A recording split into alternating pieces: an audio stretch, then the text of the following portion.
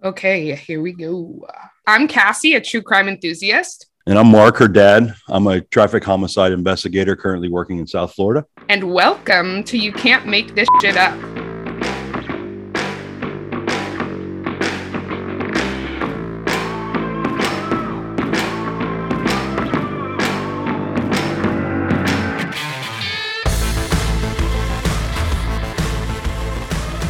Today we're going to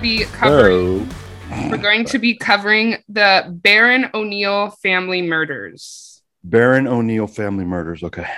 So this is a really, really rough one. Okay. I cried like 8 million times just researching it. Oh, wow. Okay. So if I cry, you're just going to have to deal with that. All right. So in March of 2018, Kenyatta Barron, who went by the nickname Kiki, was a 33-year-old college student. She was living in a home on Pike Lake Drive in Hillsborough County, Florida, with her long-term boyfriend, Ronnie O'Neill III. And they had two children, Ronnie Jr., who was 8 years old, and Ronivia, who was 9 years old. Okay. So Ronivia was born with autism, and she was nonverbal and also wheelchair bound. Oh, wow. Okay. So she could communicate via a little bit of sign language, but she couldn't speak. She was born very premature. So basically she didn't develop fully as a baby. So she was wheelchair bound. Okay. A lot of issues for her. Right. Okay. So during this time, it was reported that Kenyatta's boyfriend, Ronnie, because they weren't married. Okay. But he's the father of the children? Right. Right. Okay. He was an aspiring rapper and a devoted member of the Nation of Islam. Okay. So do you know what the Nation of Islam is? I do. So I didn't, but I did. Oh, okay. I went down this rabbit hole of researching it because at first when I saw Nation of Islam, I kind of thought that it was just like, he practiced Islam. Right. But it's it's like a cult. It's like a cult. Yeah. I mean, I don't know them. Like I haven't researched them and stuff, but they're a group primarily of Black or African American people who support this.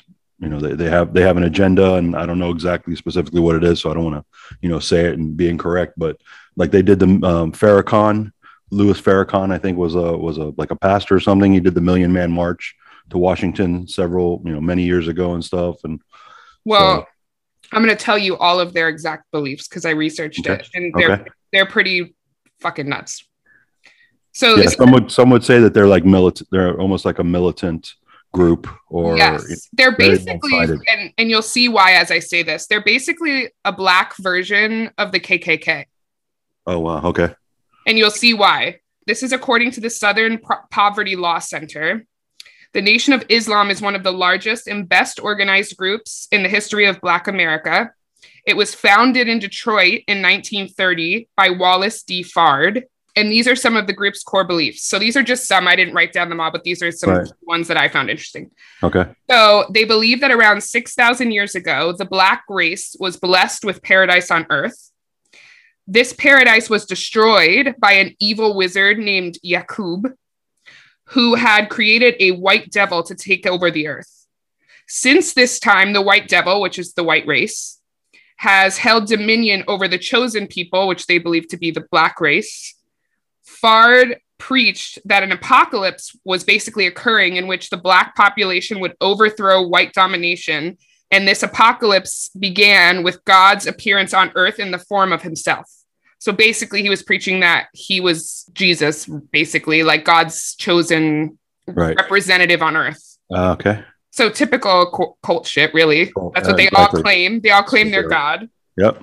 So following the suppression of the white population, the Nation of Islam believe that they themselves as a group will play a key role in educating the chosen people who remain. So basically, the white population is going to be removed from the earth, and it will only be the chosen people, which they believe to be Black people.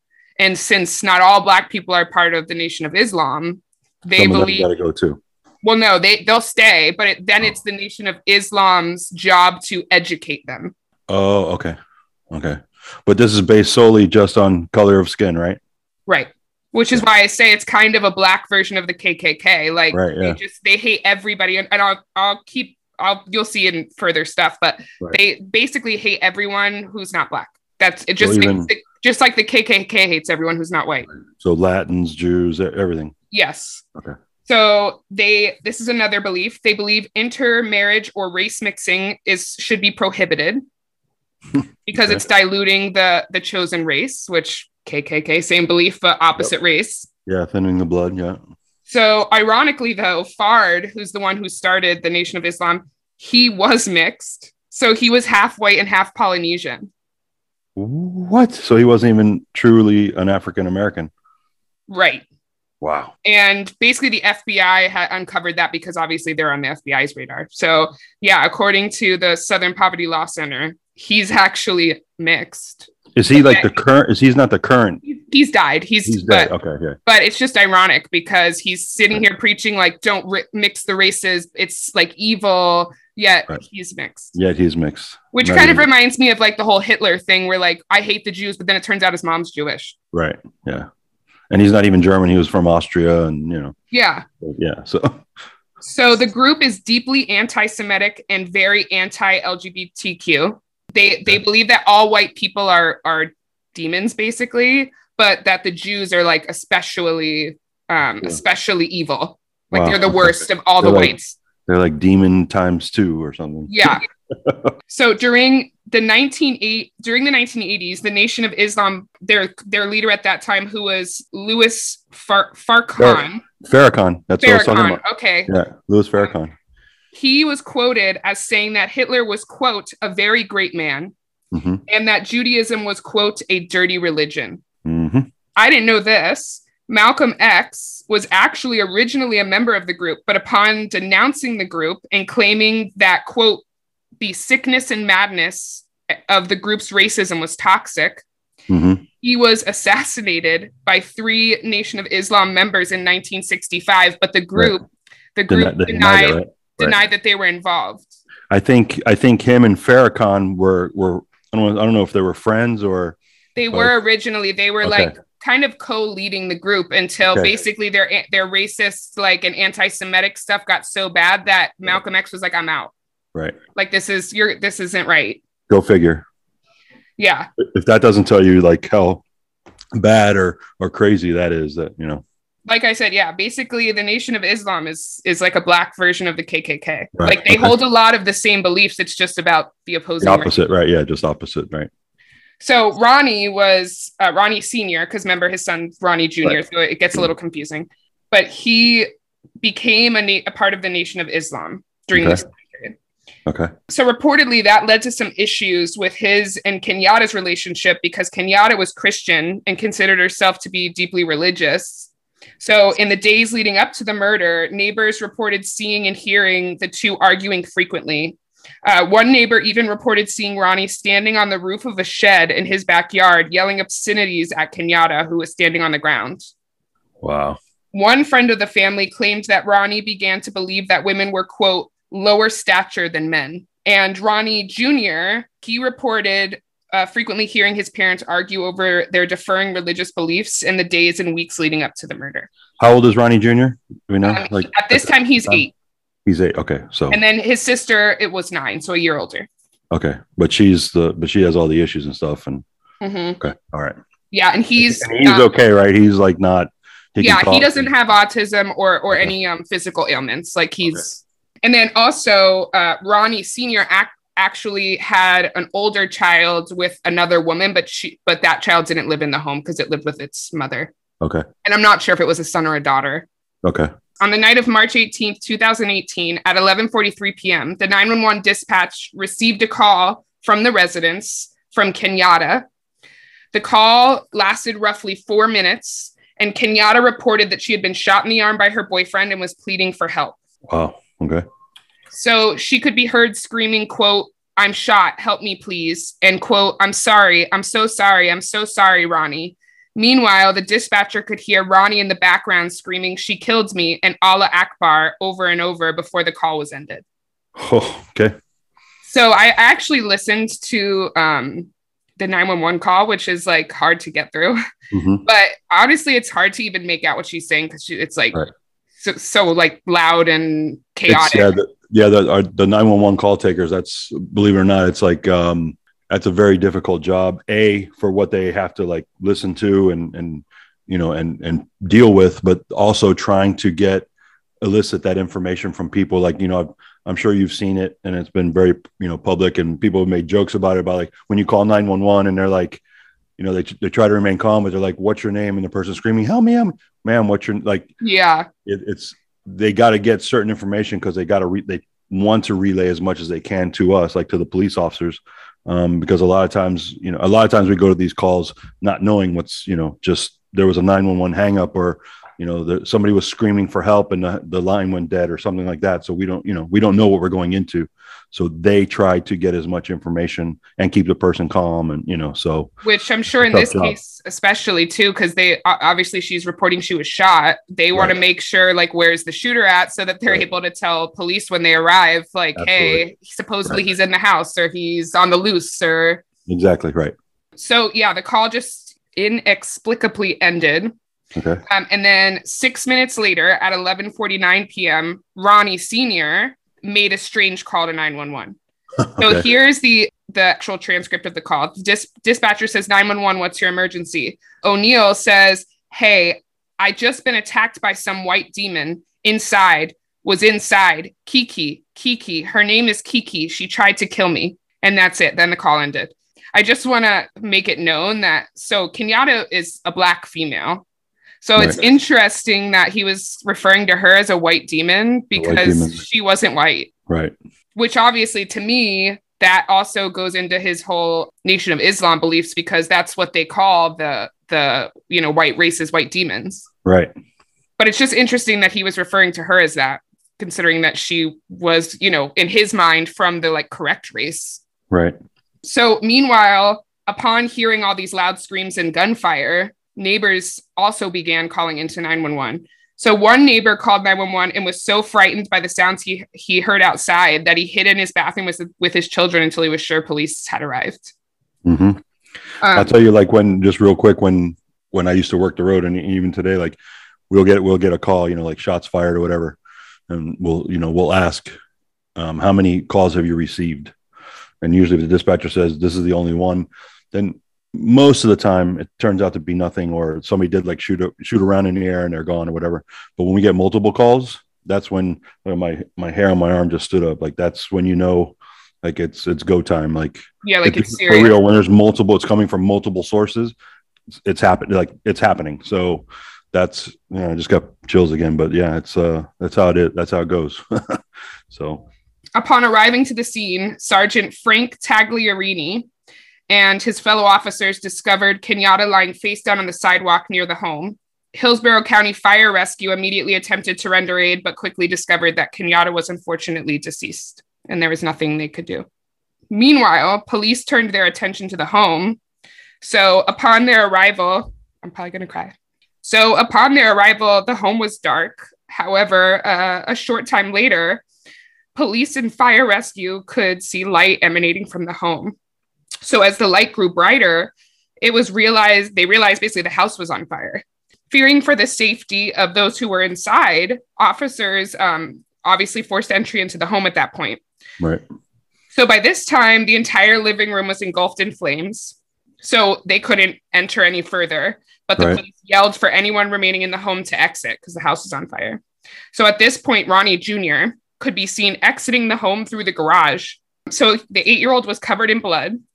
He was quickly assessed by members of fire rescue, and it was determined that he had severe abdominal injuries, as well as burns to a large portion of his body. Oh, wow. So while being treated, he told fire rescue that his father had killed his mother and had stabbed him. He was immediately transported via helicopter to a local medical facility where it was assumed he would succumb to his injuries. That's how bad they were. Wow. Okay. So while this was going on, a neighbor rushed over to inform the first responders that there was another child that was unaccounted for. So at this point, firefighters rushed into the home in hopes of rescuing the remaining child. And firefighters found 9-year-old Ranivia in the back of the home, completely engulfed in flames. And upon exiting the building, it was evident, along with severe burns, she had suffered severe stab wounds and was unfortunately pronounced dead at 12:30 a.m. Oh. While that's going on, Ronnie Sr. also exited the home through the garage. Okay. Police immediately demanded that he get on the ground, but he refused. Eventually, the police tased him and were able to take him into custody. Okay. So tell me that tasing really hurts, because it would make me feel really good. The worst thing in the world. Because you've been tased. Yeah, several times. That the amount, whether it's 5 seconds or 2 seconds, it is the most excruciating pain that I've ever felt. Like, it's weird because the minute it goes, like, it turns off, you're 100% right back to normal. There's no pain. There's no like residual. It's weird. But in that 5 second ride or however long, the trigger's pulled, you're just in excruciating pain. And of course it depends. I hope it really hurt him a lot. Well, yeah. I mean, I don't know. It also depends on like the probe spread and like, how far apart, like how much area is being affected and, but yeah, it's 50,000 volts of electricity transferring through your body, cycling. It's like on a cycle. So it's not fun. It's not fun at all. So I hope they gave him some extra seconds. Maybe not. I don't know. I wasn't there. So Dr. M. Mainland with the Hillsborough County Medical Examiner's Office conducted an autopsy of both Kenyatta and Ronivia. So the cause of Kenyatta's death was determined to be homicidal violence due to blunt impact to the head and shotgun wounds to the torso and extremities, because remember, she was shot in the arm. Right. The cause of Ronivia's death was also determined to be homicidal violence due to chop blade and penetrating wounds. Okay. So here's a list of all the wounds found on her body. So this is a trigger warning for those of you listening, just so you know, it's like rough. So she was dead before he burned the house down. Yes. So, because that would have been part of the. Thank God. Right. Exactly. Yeah. So these are all of her wounds that were reported in the medical examiner's report. So penetrating chop and blade wounds to her head, neck, torso, and foot, fractures of her cervical vertebrae, transection of cervical spinal cord. So basically that means it was chopped like in half, right? Right. Yeah. Mm-hmm. Severed. Yeah.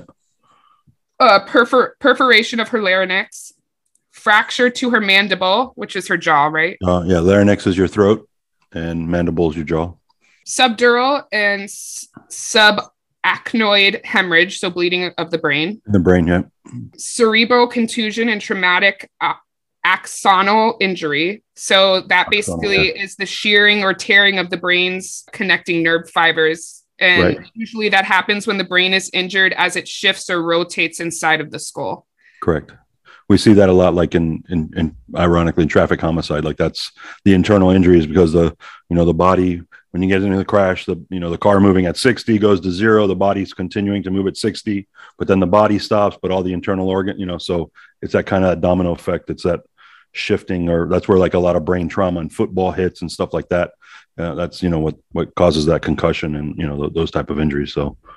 Yeah. So I mean, I'm assuming for her, that means she was like shaken pretty hard or something. Yeah. Either shaken or just like thrown to the ground or some type of violent. Supposedly she was thrown to the ground. Okay. So some type of violent, motion or quick, like a whiplash almost. Yeah. Would be like, your head, going forward and then stopping. And then the brain naturally, in this case, I don't know if it was twisting, but actually hitting the skull and moving around, but enough force that it started to tear all those, that membrane and stuff that connects it to, And then her last injury was full thickness burns to total body surface area. So she was burned like everywhere. Right. Her whole body, Her whole body was caught in the fire, but it didn't say anything about smoke inhalation or anything like that, which is, that's the indicator that the person was, when a person dies in a fire by smoke inhalation or whatever. So the lungs had stopped working prior to the fire, but she did burn. So, So I'm in good news. Ronnie Jr. actually was treated for his wounds and survived. However, he faced an excruciating and slow recovery because he'd suffered multiple stab wounds to his neck, abdomen, chest, and extremities. Oh, God. And he'd suffered burns to over 30% of his body. A poor kid. So obviously, following Ronnie Sr.'s arrest, his parental rights were terminated. And Ronnie was placed into the temporary custody of family members. However, his welfare was still being overseen by Child Protective Services because of all his injuries. Of course, yeah. So the night of the attack, a homicide detective who was not assigned to the case, his name was Detective Mike Blair. He was called to the scene just to deliver a few items to the acting detective. But by the time Detective Blair had arrived, Ronnie Jr. had actually already been medevaced to Tampa General Hospital. And at that time, that was when he was unexpected to live. Right. Okay. So they didn't actually meet that night. The detective Ronnie Blair Detective Mike Blair and Ronnie Jr. didn't meet. Detective Blair was so emotionally affected by the scene of the crime that when it was discovered that Ronnie Jr. would survive, he reached out to the Tampa Bay Buccaneers and had them donate a lot of items because I guess Ronnie had reportedly told first responders that he loved football and was a big fan of the team. Yeah, because that's the Tampa area, Hillsborough County. So Detective Blair went to the hospital to deliver the gifts to Ronnie and ended up spending several hours with him in his hospital room. Detective Blair began visiting Ronnie regularly. And one night as Blair was leaving, Ronnie held onto his hand and asked the detective to watch a movie with him. Detective Blair had to return to work at that moment, but he promised Ronnie that he would return that night to watch a movie with him. So once he got into his car, he immediately called his wife, Danielle, and said, although they were supposed to actually go on a date that night, he asked her to come with him instead to visit Ronnie and watch a movie. And his wife agreed. So upon meeting Ronnie that night and watching the movie, Danielle immediately wanted to foster Ronnie and take him home with them. Awesome. So several days later, the Blairs met with Ronnie's court-appointed guardian at the hospital. And Detective Blair told the guardian that he was interested in helping Ronnie in any way he could and requested that the guardian call him should Ronnie need anything at all.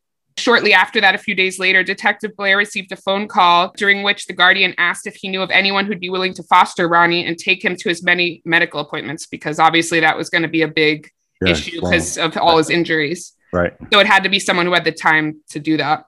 Right. So after speaking to his wife and their 5 children, they already had 5 children of their own, they all encouraged him to foster Ronnie. So Detective Blair agreed, and Ronnie Jr. was sent to live with his new family. On November 25th, 2019, the Blairs officially adopted Ronnie, who is now legally Ronnie Blair. Awesome. However, in 2018, while Ronnie was recovering in the hospital still, his biological father, Ronnie Sr., was charged with the commission of 7 crimes. So he was charged with 2 counts of first-degree murder, 1 count of attempted first-degree murder, 1 count of arson, 2 counts of aggravated child abuse, and 1 count of resisting an officer without violence. Okay. It was quickly determined that Ronnie Sr. was mentally incompetent to stand trial. The judge ordered that he be sent to a state mental health facility to be closely monitored until it was decided by doctors that he was competent enough to stand trial. So that would take 3 years. Okay. Following Ronnie's arrest, he was placed into a state mental hospital.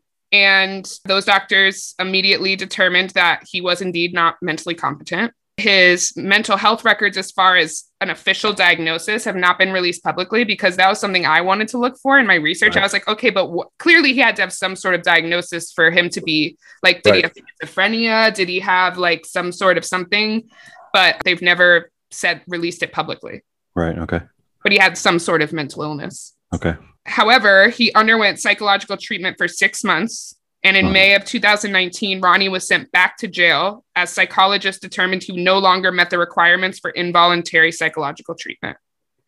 So basically, they couldn't hold him against his will in the mental hospital anymore. Right. So they incarcerate him. So at this point, 3 separate mental health experts determined that he was now competent to stand trial.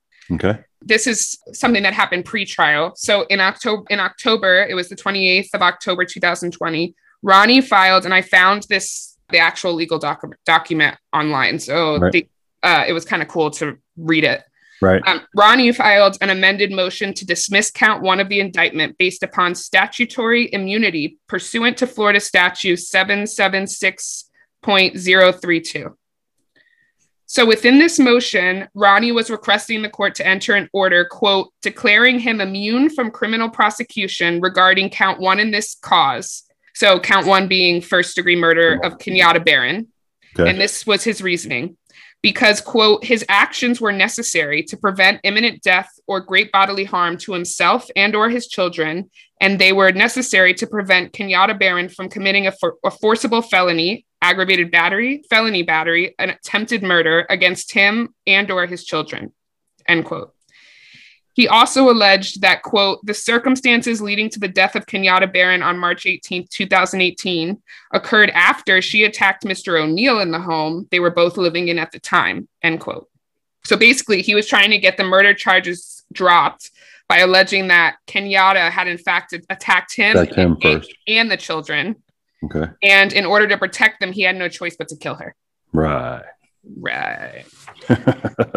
So in the state of Florida, when a defendant alleges what is called, which I hope I'm pronouncing this right, you may be more familiar with it than me, but what's called prima facie claim? Prima facie. Okay. Or prima facie. What is called a prima facie claim of self-defense. The burden then shifts to the state to prove to the court through, quote, clear and convincing evidence that the defendant is not entitled to immunity due to self-defense. So basically, it fell to the state to prove that he was not, in fact, acting in self-defense. Correct.